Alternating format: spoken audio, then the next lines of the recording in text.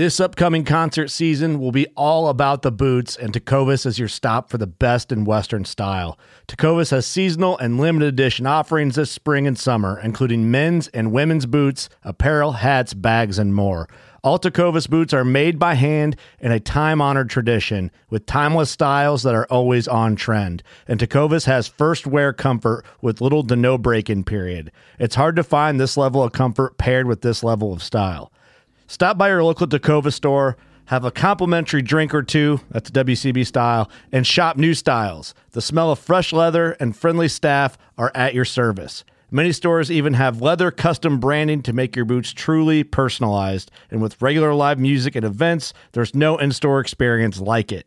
If you can't make it into a store, just visit tecovas.com. That's TECOVAS.com. They offer free shipping on all boots, as well as free returns and exchanges, and ship right to your door. Go to tecovas.com and find your new favorite pair of boots today.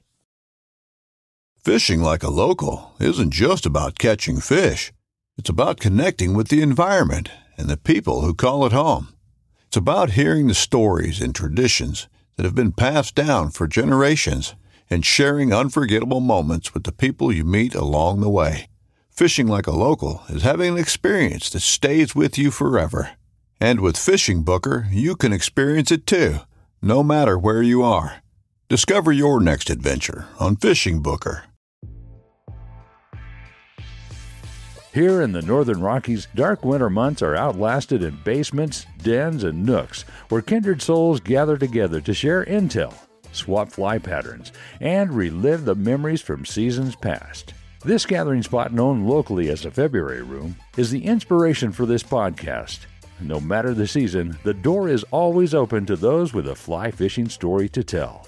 Brought to you by CD Fishing USA, the North American distributor for composite development fly rods and accessories. 40 years of Kiwi ingenuity and graphite technology now available at cd-fishing.us or your local CD USA dealer. Follow us on Instagram, YouTube, and Facebook. And remember to go fishing. Here's your host, the Carnops, and this is the February Room. Justin here, and welcome to the February Room. Typically, we are reaching out to our friends, guides, writers, artists, photographers, folks in the fly fishing industry, begging for them to come on and tell us a good fishing story.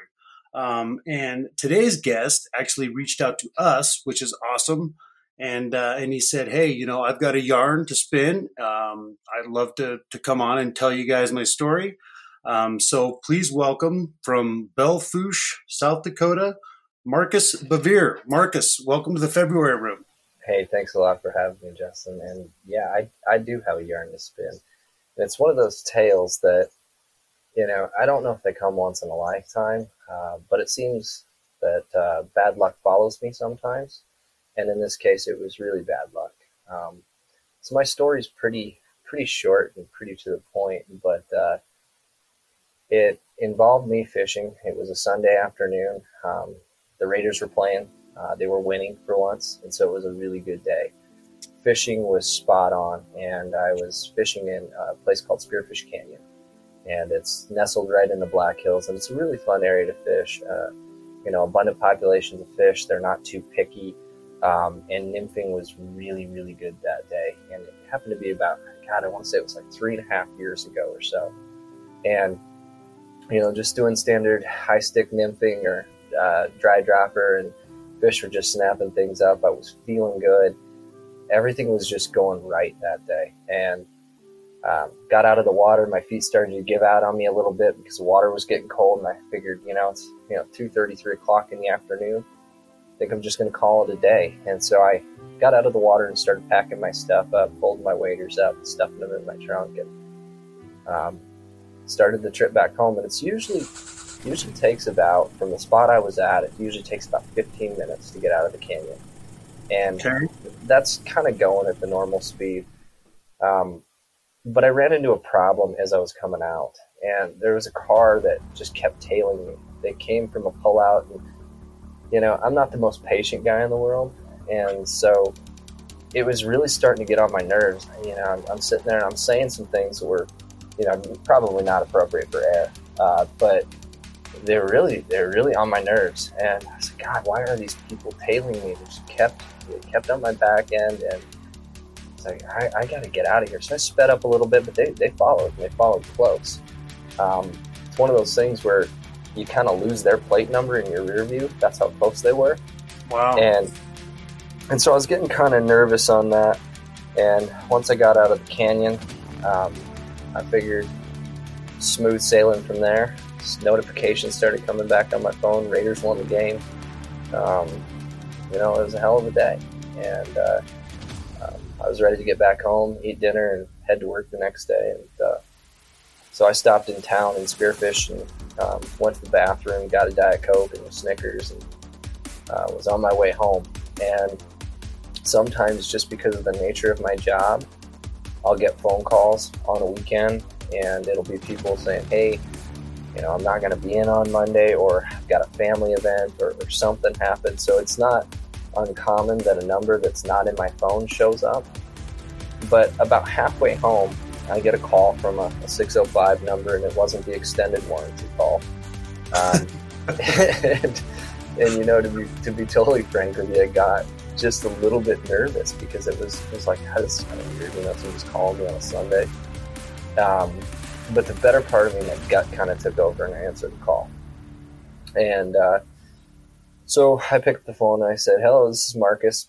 And the person on the other end said, well, hello, Marcus, this is Officer, and I can't remember his name for the life of me, from the Spearfish Police Department. And I said, how are you doing today? And he's like, pretty good. How are you? I'm like, well, I think I'm pretty good. And a million things are going through my head at that moment. I'm thinking, did I leave my wallet at the gas station? Did I forget something into the canyon? Is he an excited Raiders fan? Just calling to share the win with you? brother, this is Broncos country. He was not an excited Raiders fan. So he starts talking to me, and it was small talk at first. And he's like, hey, were you up in Spearfish Canyon today? And I'm thinking, oh, gosh, I forgot something. All right. And I said, yeah, I was fishing up there. He goes, well, how's the fishing? I said, oh, it was excellent today. It was great. And he goes, oh, okay. And then he just busts into it. He goes, I got a phone call. I was just wondering, did you put a kid in your trunk? And at that moment, man, I am freaking out. And all I say at the top of my lungs was, a child? And he goes, yes, a child. And it kind of took my breath away for a minute, because I was on the highway already, and I was right probably halfway home. I was probably halfway home, probably 5 miles left to go. And I said, no, I didn't put a child in my trunk. I said, why? He goes, well, he said, somebody called your plates in Spearfish Canyon, and all I could think of was, that person who was tailing me was getting my plates. So somebody called me in, and he said, where are you at right now? I said, I'm right at a landmark called Redwater Bridge, and it's right before a large hill, and it's kind of the halfway point between Belfouche and Spearfish. And so he said, we've got a couple of options. And I said, for what? He goes, well, we're going to need to look in your car. And I'm sitting there like, God, Jim, you got to be kidding me. And I said, okay. I said, what do you need me to do? He said, given where you're at, he said, it's probably best to just go to the Belfouche Police Department when you get home and have them search your trunk. I said, oh, okay. And at this point, I'm just kind of crap in my drawers. I don't really know what to do. My livelihood's at stake at this point, even though I didn't do anything. Right. My livelihood's at stake. And so I said, okay, I guess I could do that. He goes, I'll radio over there. I'll call him up and tell him you're coming. And I'm thinking to myself, God, how did he get my phone number and things like that? And once I had time to cool down, I figured it out. When you fill out the DMV app, you put a phone number on it. And so they've got it in the system. So it wasn't really that big of a reach. I was kind of going through the Big Brother conspiracy theories in my head. And, it was a DMV form, man. So I get past the bridge, and I call my wife, and she's at home, and I said, Julia, I said, I have to go to the police department when I get home. And she said, what did you do? I said, nothing. I said, I don't think I did anything, at least. And and she's freaking out, and she's like, I think I kidnapped a child. Right. And she's like, babe, she's like, you could lose your job. She's like, we're screwed. I'm like, oh no. I'm like, Julia, I did not kidnap anybody. And she's like, but what did they see? I'm like, I don't know. And at first I was thinking it was like maybe the handle of my fish pond net. And then I didn't even think of it, but it was probably stocking foot waders. And so I said, yeah, I said, I'm freaking out, babe. I said, I don't know what to do. I said, she goes, well, you got to go to the police department. And I said, yeah, I get that. I get it. I know what I need to do, but I don't know what to do. I said, I don't know how to handle this emotionally. I said, I'm struggling. This sucks. And at that point, I get to this large hill called Redwater Hill. And I look to my left because there's a turnout to an old highway. And I see a state highway patrol car. And all I'm thinking to myself is, damn it, I'm getting pulled over. And I knew it, I knew it in my heart I was getting pulled over. Right. Just one of those sinking feelings. And so I get about halfway up the hill, and I said, I got to let you go. I'm getting pulled over. And sure enough, the lights come on, and I pull to the side of the road. And the guy gets out, and he has me roll down the window, and I look at him, and it was a guy I went to high school with. And so I said, hey, how's it going? And he said, hey, how's it going? And then he looks at me and he goes, I need to, and I go, yeah. And I just popped the trunk for him. And so he goes back into the trunk, and he starts moseying around, and I've got rods pushed through the seat, and, I've got a ton of crap. I mean, it looks like a fly shop back there. It's just pure hell. And I'm hoping he doesn't, poke his finger with a hook or anything like that. But he starts going through things, and he doesn't find anything. And he just looks at me and he goes, just have a nice day. And I'm like, whoa, wait a minute. I'm like, what's going on here? He's like, you got called in. Somebody said you stuffed a kid in your trunk. I said, yeah, I know that part. I said, but why all this? I said, if I would have taken a kid, I could have dumped him somewhere, And I mean, it was like not the right thing to say. No, it wasn't. And I didn't say that to him, but I mean, that's what's going through your head at that point in time. Is like, you guys waited 10 minutes for this. Like, there are so many things that could have happened in that 10 minutes. And I mean, my heart's still pitter-pattering in my chest, and I'm still freaking out. And he looks at me and he said, do you have any idea of what it was that you may have put in there? I said, well, I told the Spearfish Police Department that it was my net. I said, I didn't have a clear head when they called. I was freaking out. And he goes, yeah, I understand. He goes, so what do you think it was? I said, I think it was my boot foot waders, or my stocking foot waders. I said, but they've got an orange foot. So I didn't really think that would be, somebody thinking it was a kid. He goes, they did. He goes, and I'll tell you what, man, I'm pissed. And I'm like, why? He goes, because they've wasted my time today. I'm like, oh, okay. I'm like, I'm sorry, man. And he goes, no, I'm sorry for you. And I said, it's all right. I said, at least nothing bad happened. He goes, well, at least you've got a good story out of the deal. And I totally did. But when I got home, I hugged my wife and I talked to her about it. And then I called my parents, and I'm like, you guys got to hear this. And they were freaking out. And it was a really wild time. And what makes it even wilder is the nature of the work that I do requires me to have federal background checks, as well as other checks to make sure that I'm safe to work with the population I work with.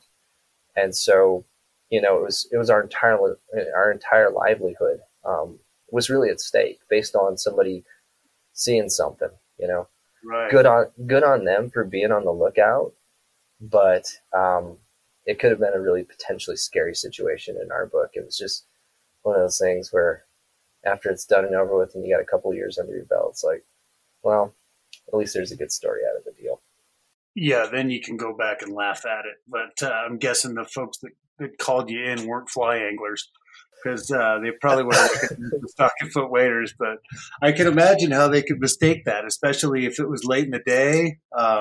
Yeah. Wow, that's crazy, man. I have never heard that one before. Yeah, they called me in, and I mean, good on them for being, I guess, vigilant, but really got to check themselves next time, because it was just one of those things where you know, it was an honest mistake on their part, and you know, fortunately, nobody did anything wrong, and they need to look at Sims waders more often, I guess. I guess so. It's unusual too that the cop in Spearfish, you didn't know him, right? Not at all, no. It's unusual that he called you, and you know, obviously, he probably thought something was suspicious. For him to call you and ask you the questions that he did that seems pretty unusual. You know, I think you so. wouldn't think they would do that normally. No, I would think, you know, and I mean, I don't really have much experience with law enforcement in general, but I would think that they would have followed up on it when the call came in and searched for the plate right away. But you know, I don't have a record. My driving record's pretty clean, you know, and they're able to look at all that, I suppose, I would think, at least, and kind of see who they're dealing with or what they're dealing with, you know. But yeah, he made the phone call instead of having somebody follow me or anything like that. But you know, fortunately for me, like I said, I hadn't done anything wrong. It was just a case of mistaken identity, so to speak, and that's the way it worked out. But it's one of those things, like I said, you can look back on it and laugh at it, but at the time it was pretty scary. It was pretty real. Yeah, I bet. One time we were at the boat ramp at the Green River in Utah, and it was spring break, and we were in college, and you know, I had talked several of my friends into going on this multi-day river trip with me on the Green River, and most of them didn't fly fish, but they didn't have anything else going on for spring break, so they were like, "Sure, we'll go." So there was a few different people and their girlfriends, and you know, a lot of the folks didn't have much experience with river trips and stuff, so I brought most of the gear, and we were at the boat ramp getting ready to launch, and had you know, dry bags and all this stuff, and Yep.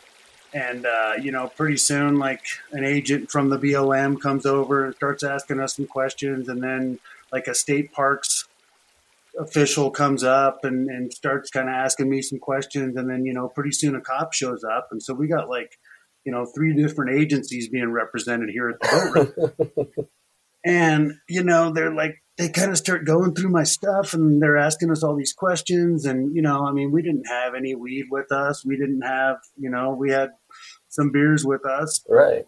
that was it. And they were going through all our stuff and, you know, asking us if we had live bait. And I'm like, no, you know, we're fly fishermen. We don't have anything like that. And one of them asked me to, you know, dig out the contents of my dry bag. Mm-hmm. So I grab my dry bag and I drop it on the boat ramp, and there's this loud pop, like boom. And unbeknownst to me, I had a .22 revolver in there. Oh, wow. And so, and the thing is that I know better than this. Like, I always left the hammer on an empty chamber in that revolver. But the night before, on the drive out there, one of my friends had been shooting it in camp and gave it back to me, and I failed to check that the chamber that the hammer on was empty. So it was on a live round, and that live round went off in my dry bag, surrounded by 3 cops. And fortunately, the bullet got absorbed by my clothes and stuff in there. It didn't come out. I never found a hole in the dry bag later when I checked. But so, you know, so that happens, and the cops are like looking at me like, what the hell was that? Right. And I reach in there, and the first thing I grab is my big mag light. And I'm like, oh, the bulb in my mag light blew up. And they're like, oh, okay. And just totally, you know, no pun intended, dodged a bullet there. Yeah, you did. Oh man, yeah, our trip was almost over right before it started. So anyway, Green's big water too. Yeah, we were doing like the B section, Mm-hmm. which was a couple night trip or something. We camped for 2 or 3 nights, and we were the only people there, so they had nothing better to do. There was like, okay, well, let's see what these kids are up to. They look like trouble. They're from Oregon. What are they doing out here? It's freezing cold. Yeah. So anyway, but lesson learned there. Yeah. I mean, it's always crazy when you get law enforcement involved, and unfortunately in your situation, it was at the boat ramp, which we always know those are super efficient and a good time. Yeah, right. Well, So, it all's well that ends well, I guess. We ended up some of having the a great biggest trip. battles at the boat ramp. Yeah, right. A boat ramp Donnybrook. My buddy used to have a steelhead fly called that. And now a brief message from our sponsors. Introducing the Trist All-Fly Kit, Composite Development's latest game-changing innovation. Utilizing the same butt section, the All-Fly morphs from 5-weight to an 8-weight via interchangeable sections. Need a little more length? Pop the extender into place and the 9-foot rod becomes a 10-footer. All housed within an ingenious tri-folding magnet rod tube, the All-Fly is the most versatile fly fishing tool ever devised, negating the need for multiple rods. Switch from delicate presentations with tiny parachutes to hucking gaudy coneheads. This package must be seen to be believed. Go to cd-fishing.us, click the video tab, and see the Trist All-Fly in action. And remember to go fishing. So, Marcus, your kind of home waters are the Black Hills, and I've never fished out there, man. Can you kind of describe what the fishery's like?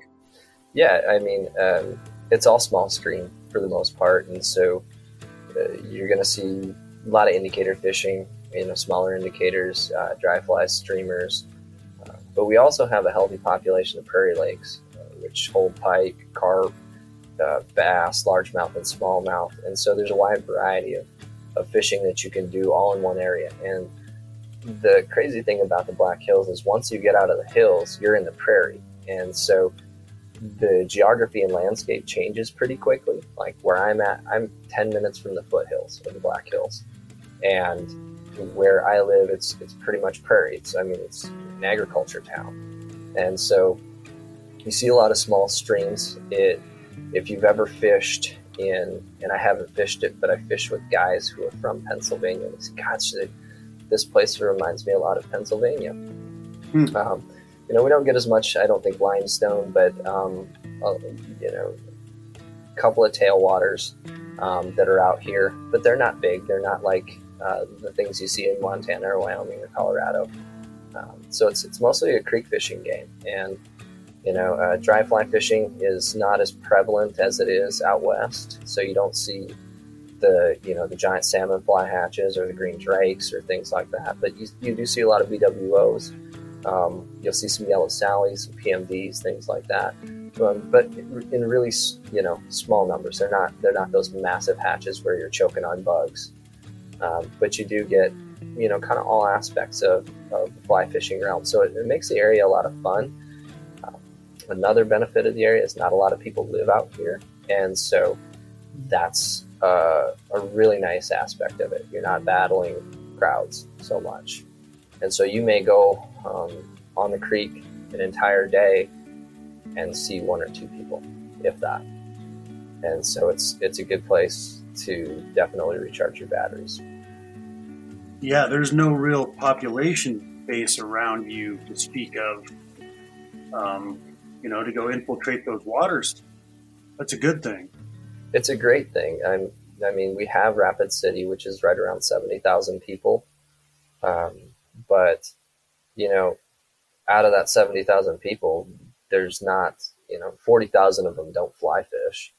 So it's a small number of folks, and we're right on the border of Wyoming too. And so, we're probably 2.5 hours from Casper, short drive from Sand Creek, over by Beulah, not far from the Bighorn, 4 hours from the Bighorn to Fort Smith from where I live. So, we do have ample opportunity to hit big water if we want to, but fishing's good here, so don't generally need to travel too far unless you're looking for something just a little bit different.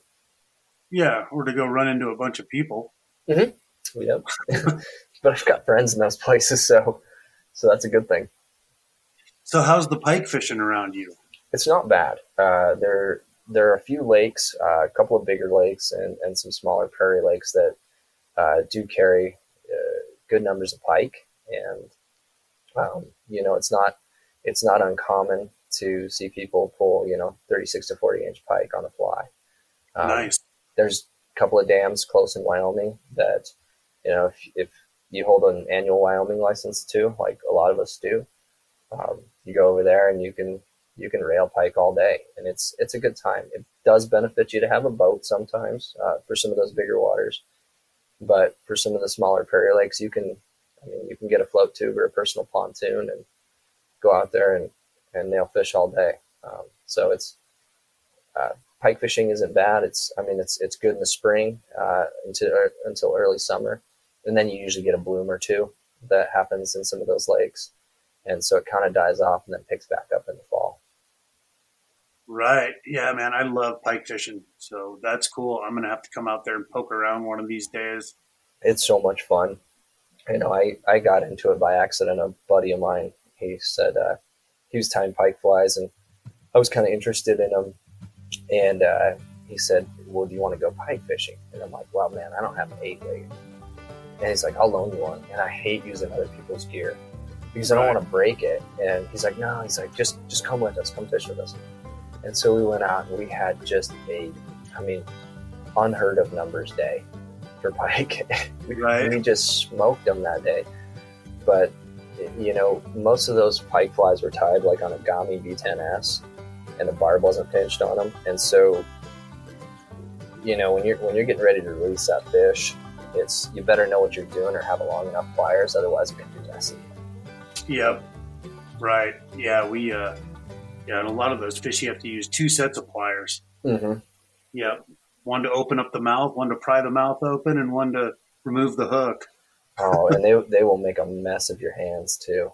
They will. They will. And I do it. It's funny. My buddy always gives me crap because I usually go with him one of the first trips of the year, and for some reason I always reach my hand into the mouth of one of the first ones I catch, and every time he's like, "Here we go again, man." So I'm always bleeding right out of the gate. But maybe my theory is that getting a little human blood in the water gets the pike bite going. I don't know. Just chumming them.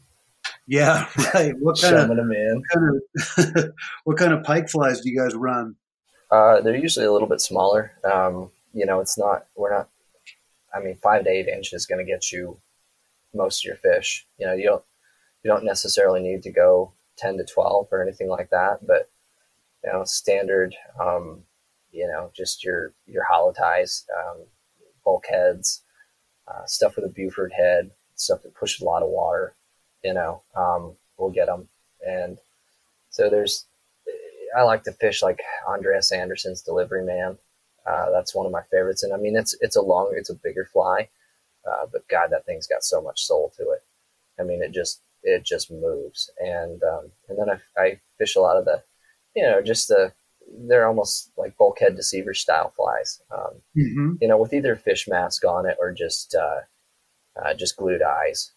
But those seem to do the trick as long as it looks like the silhouette of a bait fish. You're usually in good shape. So you don't need to do much. You just need to find them, and that's half the battle is finding them because they're always cruising. Right. It sounds like you're kind of a fly junkie. Little bit. So do you tie then? I do, and kind of how I got into fly fishing was just kind of start at the beginning because that's probably pretty important. But I read a lot as a kid. I still read a decent amount when I have time. But I started reading about fly fishing. River Runs Through It, The River Why, books like that, and then saw some of the movies and I thought it was cool. I fell in love with the romanticism of it.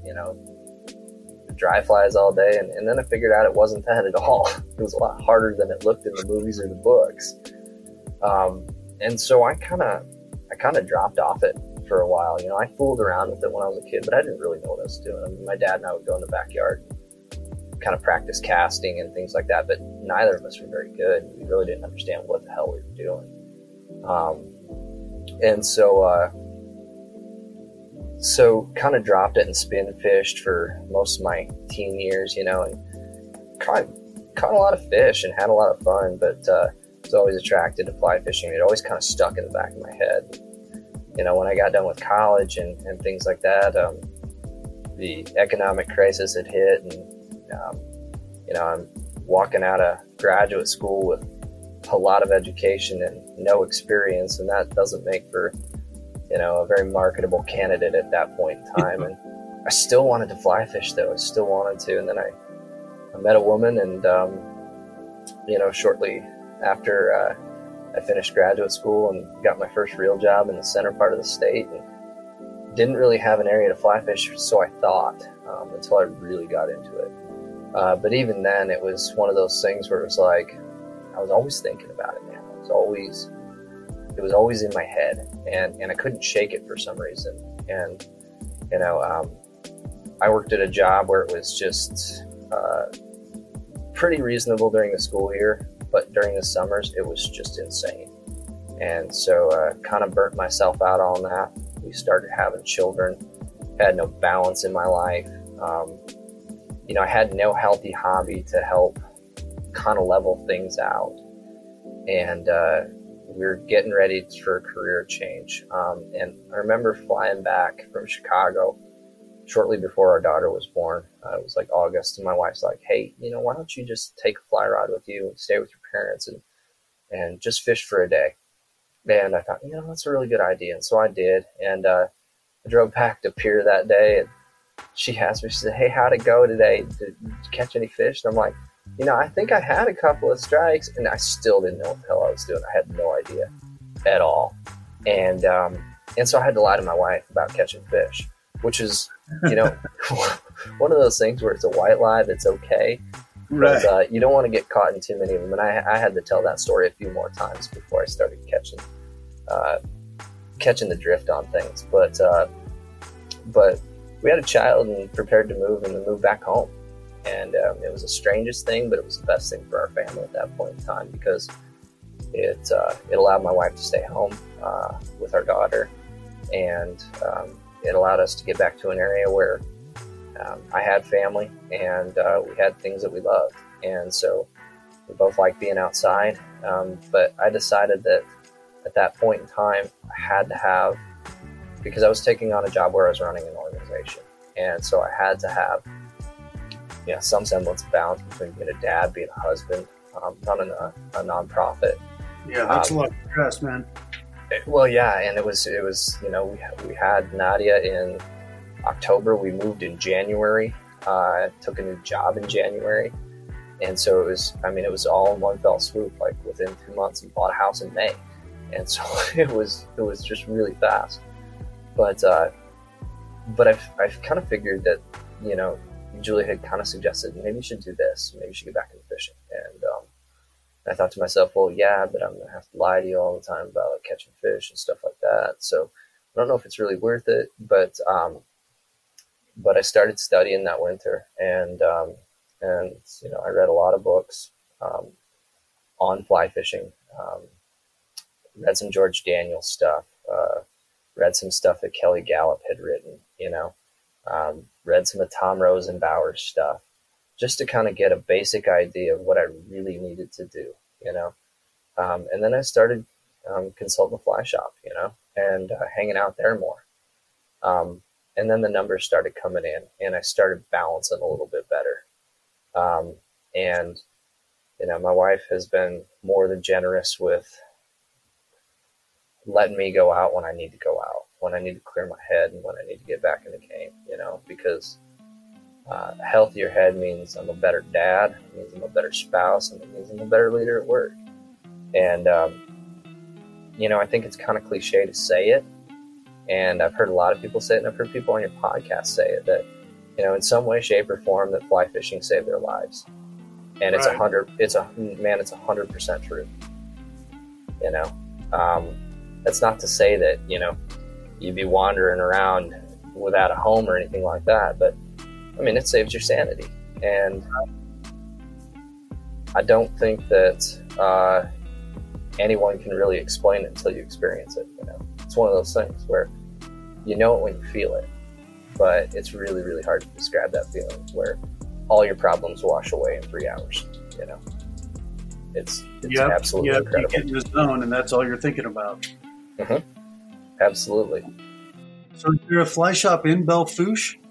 No, there's not. There are 2 fly shops in the area. There's one in Spearfish. It's more of an outdoor store than a fly shop. They do guided trips in and around the Spearfish area.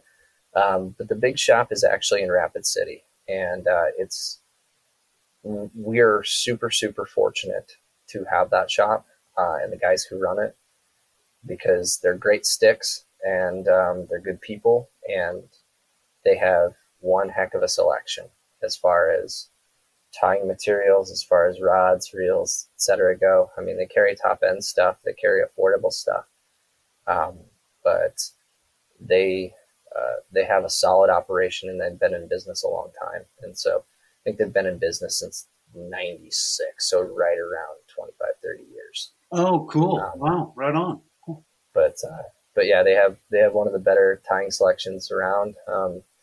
And you're starting to see fly shops carry that more. Whereas before, I don't think you can make a hell of a lot of money selling feathers, but right. there's been kind of a renaissance in tying, and and that's cool to see, because you see a lot of creative people out there.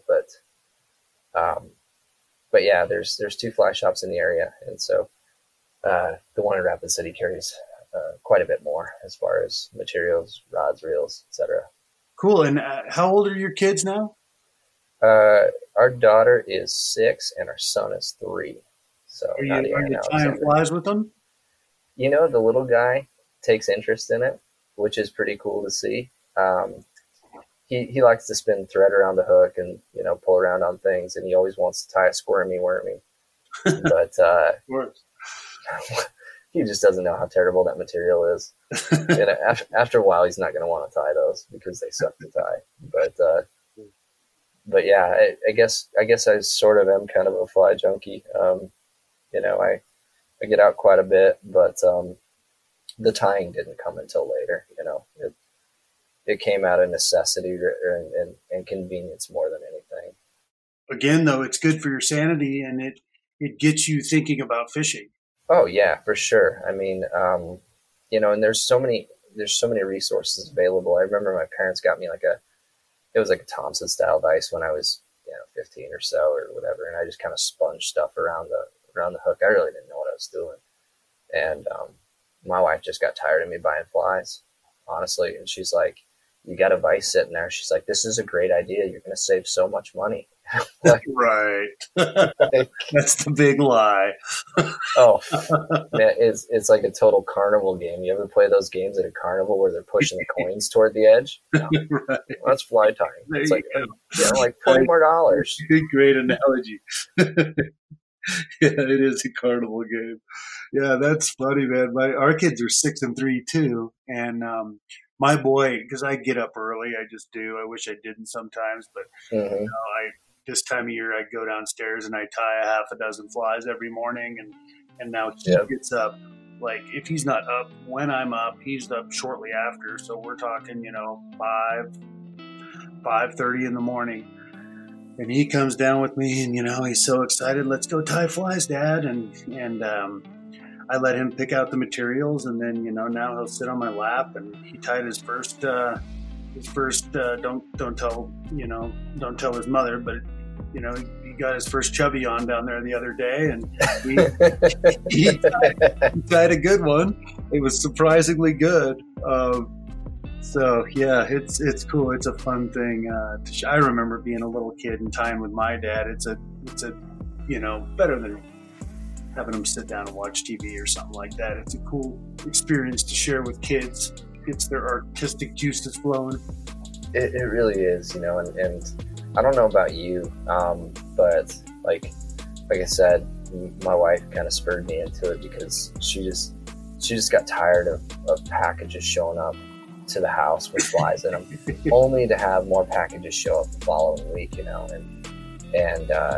it's funny because the kids, my wife is big into crafting. She crochets. She does sublimation work. She does vinyl, all sorts of stuff. And so our kitchen is just littered with,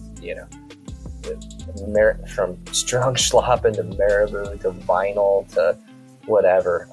And this is just what the kids are kind of growing up around. And, in some way, shape, or form, they kind of enjoy it. They'll be going through materials and looking at things. And, they're starting to be able to name some of them. And, they really like saying words like marabou. They like saying words like schlappen. Right. Yep. Yep. Flashaboo. Yep. Yeah. Yeah. Oh, my wife hates Flashaboo, man. It's everywhere. Everywhere. Does your wife, has she tried tying at all?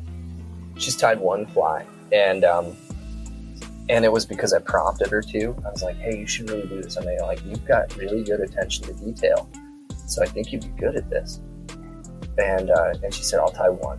And so I think we sat down and we tied it was like a sweet pea jig or like a skinny Nelson, something like that. And real simple pattern, But I was amazed at somebody who just sat down, and I kind of showed her, okay, this is how bobbin works. This is what you need to do.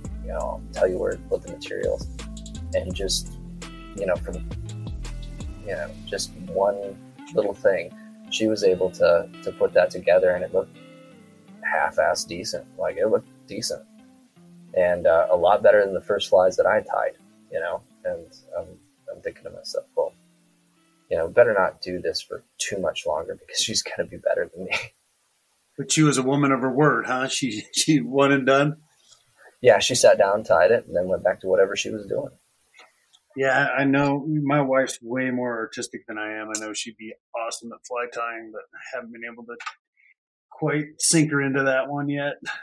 I don't know about you, but it was like when I started, and I didn't start too long ago, but I've really gotten into it. I didn't think I'd have the patience to do it. Yeah. There's been times in my life when I haven't. Yeah, that's probably true. I kind of have fly tying ADD. Like, I can only tie, if I tie a dozen of the same fly, that's hard for me. I typically tie between 3 and 6 of one pattern and then move on. Are you able to sit down and crank out a bunch of them? Nope. I can't do it. I just don't have it in me. Kind of like you, I just, I've got so many ideas flowing through my head when you sit down and you start spinning that first bug. And, I may start with something that's like a sow bug, like sort of like a Ray Charles. And then before you know it, I'm off to tying something like,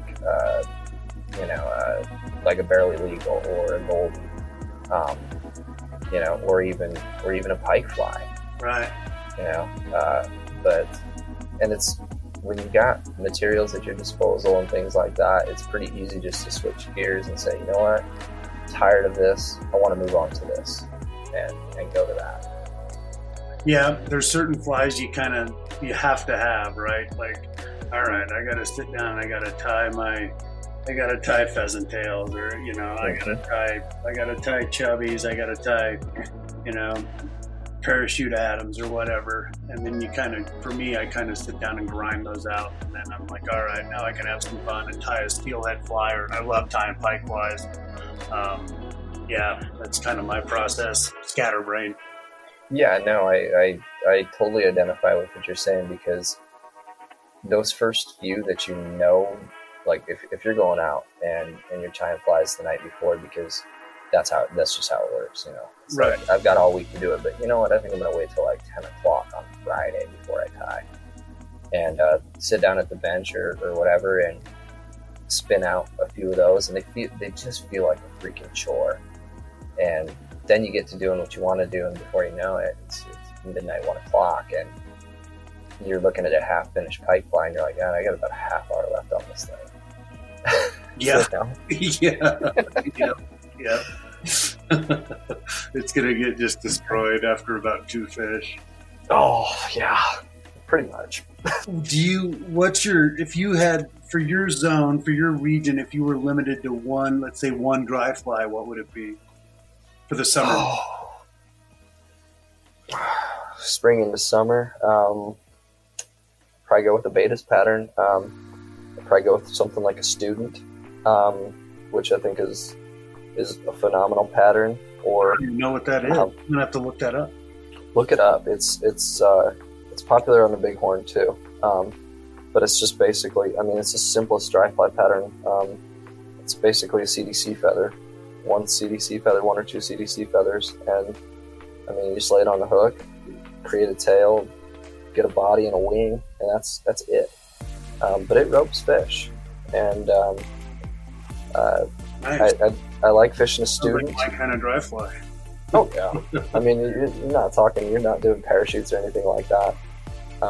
I do have a soft spot for caddis, though. You know, just a simple elk-hair caddis, or God, what's that one with the Z line coming out for the tail? X caddis. X caddis, yes. I love that fly. It's just so versatile. It is. It's funny because around here, like, we don't fish a ton of caddis, and where I grew up in Central Oregon, and on a river that was, caddis centric. And we fished a ton of caddis, and I, in fact, I remember asking one of the outfitters that I worked for one day. I was like, "Hey, man, you got any elk hairs?" Or he's like, "What?" I'm like, you got an elk hair or a Goddard or an X caddis or something?" He's like, He's like, "I don't have a caddis in my box. I don't own a caddis fly."